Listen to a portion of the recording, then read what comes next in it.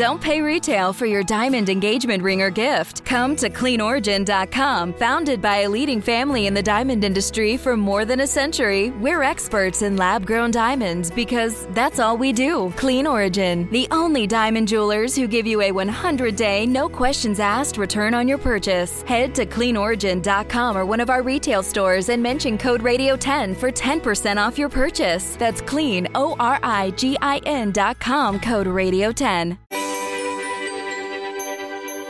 As you're listening to this episode of Weather Geeks, the American Meteorological Society's annual meeting will be going on in Boston. These large gatherings only happen once a year, but this year is something special. It's the 100th meeting of the AMS, commonly called the Centennial. As I was the former president of the AMS and had to work through the logistics of organizing this wonderful meeting with some of the greatest weather and climate minds in the country, I wanted to make a quick episode to highlight all the AMS has to offer in the meteorology field and to you, the public, as well. I'm Dr. Marshall Shepard from the University of Georgia, and thank you for joining us for Weather Geeks. And you know, one of the things that I often say about the AMS annual meeting, I know if you're listening to this podcast, you're a weather geek or you're a weather enthusiast, put this on your bucket list. Everyone who does weather, who thinks weather, who breathes weather, who's just fascinated by weather should make it a bucket list item to attend an AMS annual meeting. You don't have to be a meteorologist or working in the field. There are plenty of things going on that appeal to the public. And so I wanted to take this opportunity in the Weather Geeks podcast to just expose and discuss aspects of the AMS meeting. But before I do that, did you notice something that I said in the opening of the meeting? Of the podcast, I should mention, AMS is in Boston, Massachusetts in the middle of January. I want to let you marinate on that for a second. In the middle of January, why would the nation's premier or largest weather society schedule its meeting in Boston in the middle of January? Well, there is an answer to that, and let me talk about it. The American Meteorological Society is based in Boston, Massachusetts. If you ever get a chance to visit Boston, it's located at 45 Beacon Street, right there near the Boston Common, very historical area of Boston. And for this special 100th meeting, the organization thought it would be neat to bring the annual meeting to Boston.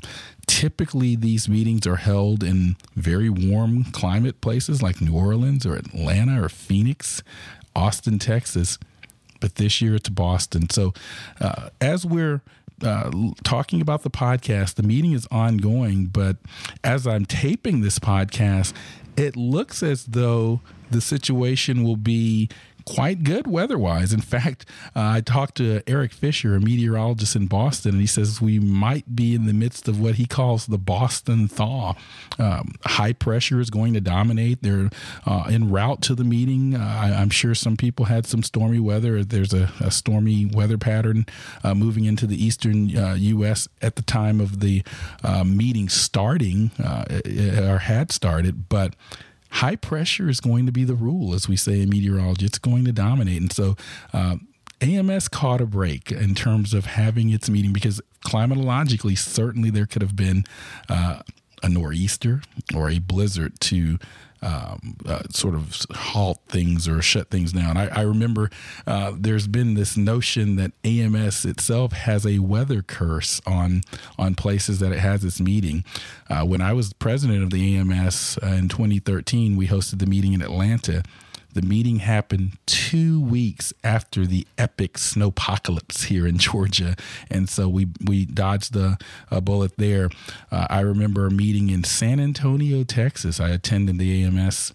There was a freak ice storm and severely limited the number of people that could come to that meeting. And there have been other epic meetings where the weather actually caused problems for the meeting. So there's this lore, this myth of the AMS curse on the weather. But having said all of that, I wanted to talk to you a little bit about what actually happens at an AMS meeting. So I want you to pause for a second as you're listening to this Weather Geeks podcast and think about what AMS means to you. When you hear the word AMS or hear American Meteorological Society, what comes to mind? I'm going to give you a chance to think about that. Now, for some of you, you may see your local TV meteorologist with the AMS certified by their name when you watch the weather. That means that they have the certified broadcast meteorology seal from the AMS. Others of you may not really know what the AMS does. So let me tell you, let me give you a little 101 on the AMS, because it's not just the TV meteorologist. I think a lot of people may be familiar with the TV meteorology aspect of our field, and they see the AMS seals and certified broadcast meteorology stamp. AMS is a very broad-based, comprehensive professional society. I don't know what your job is, what you work in, but I bet there's a professional society, the American Dental Association or the National Bar Association. There is some professional society that aligns with whatever your profession may be. Well, for meteorologists, it's the AMS. Now, we also have the National Weather Association, the NWA, which is another professional organization aligned with weather. I want to focus on AMS today because it's the largest organization, about 13 to 14,000 members across the spectrum of meteorology, climate, hydrology, and more. And it really deals with things you may not think about. So for one thing, it certifies broadcast meteorologists. That's, I think, the most apparent thing for the public. The American Meteorological Society also publishes some of the most significant journals in the weather and climate field. It has a policy program that informs policymakers on weather and climate issues of today and issues policy statements. Has an educational arm that provides information and lessons and programming and training for K through 12 teachers. It's a large organization. So at this meeting, which starts on Saturday, by the way, I know we have meteorology students that listen to this podcast. So on the Saturday before the main meeting, there's a student conference, and this student conference has grown tremendously in the last several years. I believe 800 students come to this now, and it's held on the Saturday and Sunday before the AMS meeting begins. There's also a conference for early career professionals. A lot of times people see these professional societies as for the old, stodgy members of the field that have been around and are a little bit out of touch. And candidly, let me keep it real here on the podcast. That's true. A lot of these professional societies are targeted to the more senior members of the communities. And so the AMS stood up something called the AMS Board of Early Career Professionals. And so they are hosting a meeting. And so they would have hosted that meeting the weekend prior to you hearing this, if you're listening to this on the Wednesday of the release of the podcast. But then on Sunday, that's where the meeting really kicks off. And again, I want to reiterate this. You have to add the AMS annual meeting to your bucket list. First of all, there's the AMS Weather Fest, which is ongoing on the Sunday before the meeting. It's a big public event. I'm sure people from all over Boston came out because the weather is going to be warm. Hopefully the rain had moved out by that point. And there are just exhibits after exhibits, and you can meet your favorite TV meteorologists and to do hands-on activities with National Weather Service and other organizations and companies that will be present. So that typically happens on the Sunday before. And then the annual meeting of the AMS, actually, there is a business meeting where people receive awards and so forth. But then we shift to Monday. And from Monday to Thursday, there are a series of conferences within the larger conference. That's something that may be a little bit different for some of you that have been to a conference. Because within the larger AMS meeting, there are about 30 conferences: the Broadcast Meteorology Conference, the Satellite Conference, tropical, just various disciplines have conferences, and scientists and students and so forth present their work. This is the body of science. Let me talk about that for a moment. Since I have commandeered the mic, I'm Dr. Marshall Shepard from the University of Georgia, going solo on this Weather Geek Special Edition podcast on the AMS. Let me talk about science for a moment. When we do science, scientists actually do research, publish our results, present our results at conferences like this. Now, we're in the era of social media where you'll see all types of social media opinions about weather and climate and forecast and, we're going to have a snowstorm 3 weeks out when we know that the models can't be relied upon that far out. This is why you have to be careful with social media and apps. When we do science, it has to be evaluated among peers. And so that's what the peer-reviewed scientific literature does. Scientists will submit a paper to peer-reviewed journals, and they are anonymously reviewed by reviewers. I often call it the FDA of science. I mean, my 12-year-old son could go into the kitchen and get a bunch of ammonia and cleaning solution and vinegar and mix something up and say, "Hey, Dad, I've made a solution to cure headaches." Would you drink that?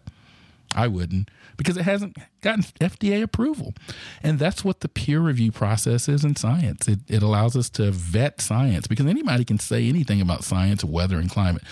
But associated with that are conferences like the AMS. It's where scientists can go and present their early preliminary findings or even more mature findings and have questions asked for that to be evaluated. So that's one of the most important aspects of the American Meteorological Society meeting.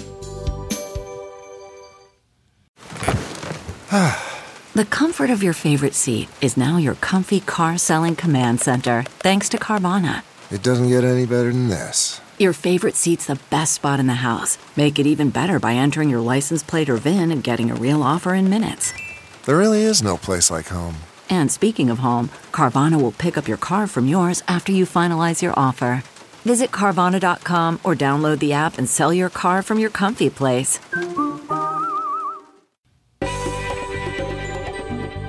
And we are back on this special edition of the Weather Geeks podcast. I'm Dr. Marshall Shepard, and I'm talking about the AMS Centennial in Boston. We released this right in the midst of the AMS meeting, which is happening right now in Boston. And the AMS has been around for 100 years. And Dr. Jenny Evans, who we've had on a previous version of Weather Geeks, is the centennial president and my colleague from Penn State University.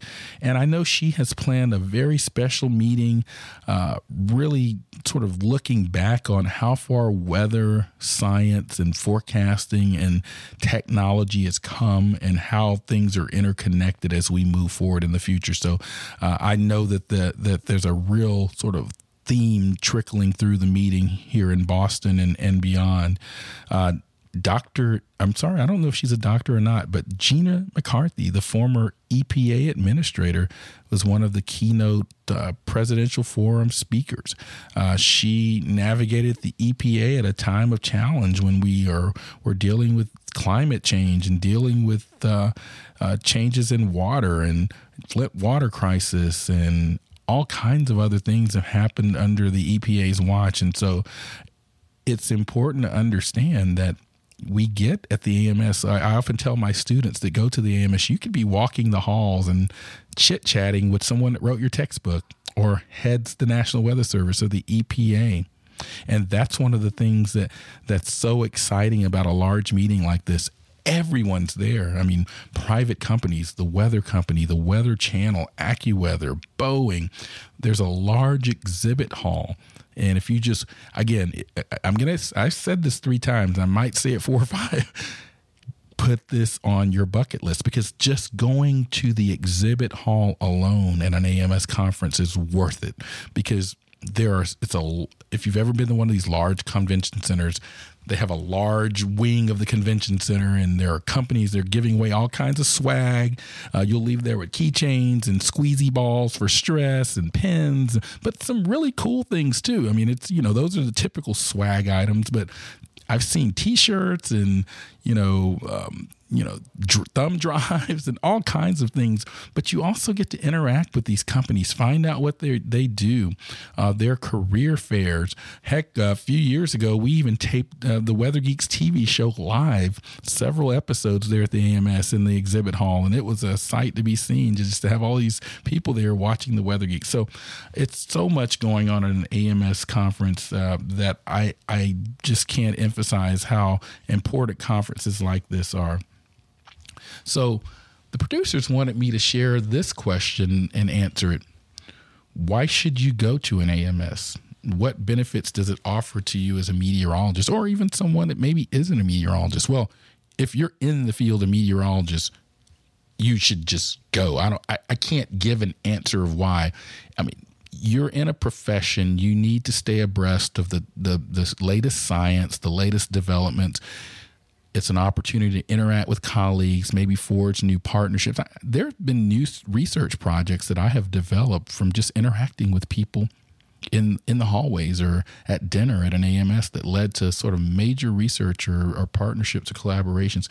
But in whatever you do, whatever your career, you should just engage in your professional society.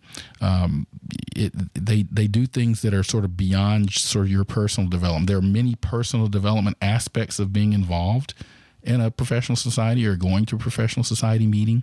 But the big picture, I know that when there are issues or sort of things that are going on in the weather field or in the climate field, the AMS will often speak out on behalf of the community and its membership.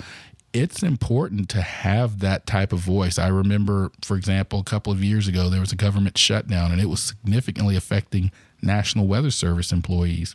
The AMS spoke out. I spoke out as president because the National Weather Service, those folks who were working, there were National Weather Service meteorologists that were walking to work through snow and doing things because they were considered essential employees. They had to be there, but they weren't getting paid. And now eventually they did get paid.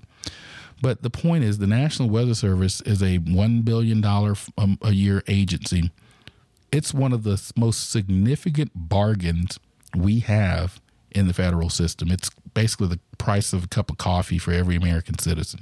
But just think about the things that the National Weather Service provides, how important weather forecasts are for business, our personal decisions, aviation travel, energy, national security, and so forth.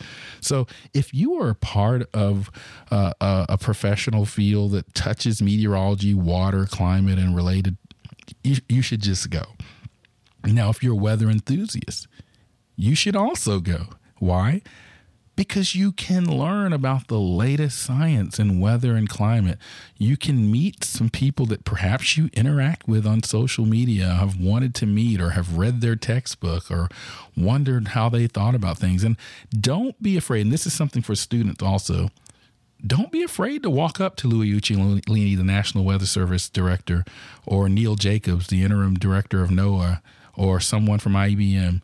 People at AMS tend to be receptive to you just coming up and introducing themselves and whatnot. It's not this kind of environment where you should feel sort of inhibited from interacting with people. I think that's one of the primary points of the meeting.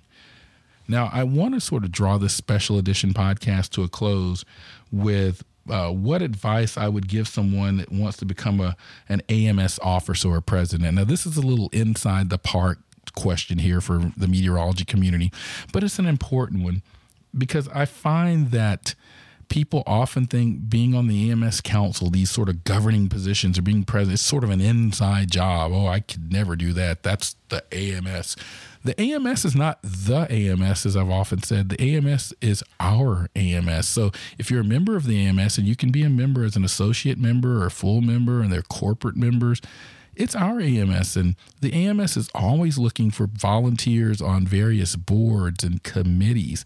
And by becoming engaged in those boards and committees, you can sort of learn the organization and eventually put yourself in a position for some of these, sort of higher end positions, if you will.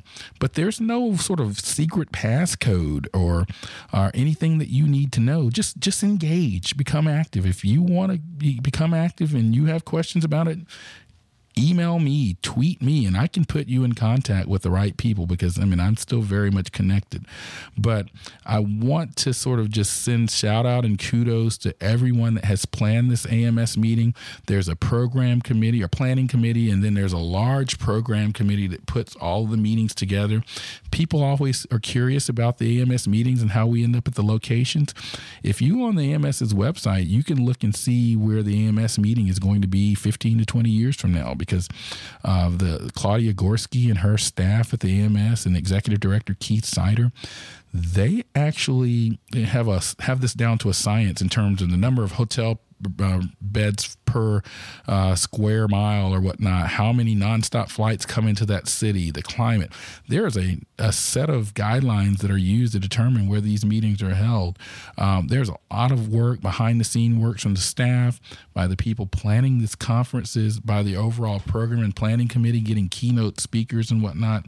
So there's quite a bit involved in the logistics of putting on a meeting like that, but it's all done for the sake of science and for the sake of building collaboration. So before we get out of here, it is that special time where we recognize this episode's Geek of the Week. And I'm so excited about it, I almost lost my breath there for a second. But the Geek of the Week this week is John Wetter of Maple Grove, Minnesota. John is the president of Spotter Network, which brings storm spotters, storm chasers, coordinators, and public servants together in a seamless network of information. He is also a leader in winter weather communications between the National Weather Service and school districts. From one president to another, John, thank you for the work you do and for being a weather geek. Now, if you know someone that you think is deserving of the candidacy of being the next Geek of the Week, check out our social media pages on Twitter and Facebook. And hopefully I'll run into John at this week's AMS conference. Now, this has been a special sort of edition of the Weather Geeks podcast. I want to end it by saying, continue to tune in, folks. I have seen the lineup of our guests for the next 2 months. You are in for a very special treat. Thank you for continuing to geek out with us on the Weather Geeks podcast. I'm Dr. Marshall Shepard from the University of Georgia, and let's geek out for 2020.